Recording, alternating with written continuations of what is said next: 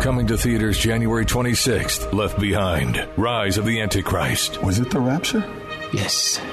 I saw it happen. After millions of people vanish and the world falls into chaos, a charismatic leader rises to become head of the United Nations. How do we know who we can trust? Trust God. Starring Kevin Sorbo, Neil McDonough, and Corbin Burnson. Left Behind, Rise of the Antichrist. This film is not rated but suitable for ages 13 and up in theaters for 4 days only beginning January 26th. Go to leftbehindmovie.com.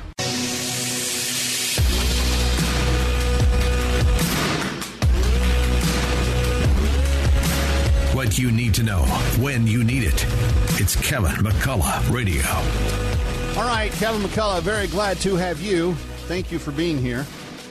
Last week with the March for Life, particularly on Friday, and the goings-ons in the Washington Capitol, and all that we've talked about in relationship to Roe v. Wade being overturned in the last year, it is a reminder that while there are sometimes victories, there's still a lot of work to be done.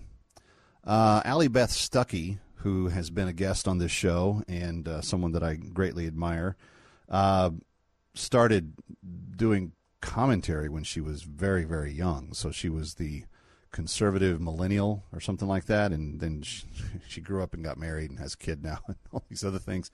But her handle, I think, is still Conserve Millen on Twitter. But she posted this weekend, there is simply no way for a Christian to vote for this person or this party. Now, what was she talking about? She was responding to a tweet that said the following: today should have been the 50th anniversary of Roe v. Wade. Instead, MAGA Republican officials are waging a war on women's rights to make their own health care decisions. But this fight isn't over. That tweet is substantially false, by the way. It wasn't just MAGA Republican officials. It was the majority of the Supreme Court that said that Roe v. Wade was wrongfully decided, that it was not within the purview of the federal government to establish a right to kill a preborn child. That's all that Hobbs did. Roe v. Wade was a bogus, false determination that said that the federal government did have the right to restrict states' abilities to ban abortion. But long story short, the person who said this was, of course, President Biden. And he said the fight isn't over. And I want you to think about that.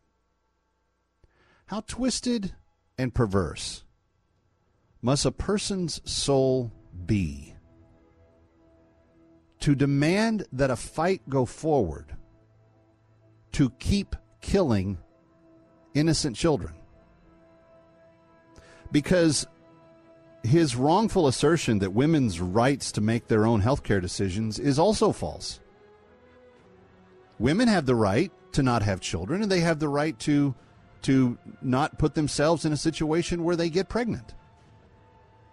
How we've gotten to the point where we've treated women as though they're completely helpless, that somehow they got impregnated, miraculously, by accident. No one intended at all. They were just walking down the street one day, and bingo, they were with child. No, their rights have not been taken away. Their rights to do whatever they want to do without hurting someone else has been taken away. Because that someone else that gets hurt, that gets killed in the abortion, is in fact a human themselves. Many of them, 50% of them, female. I'm Kevin McCullough.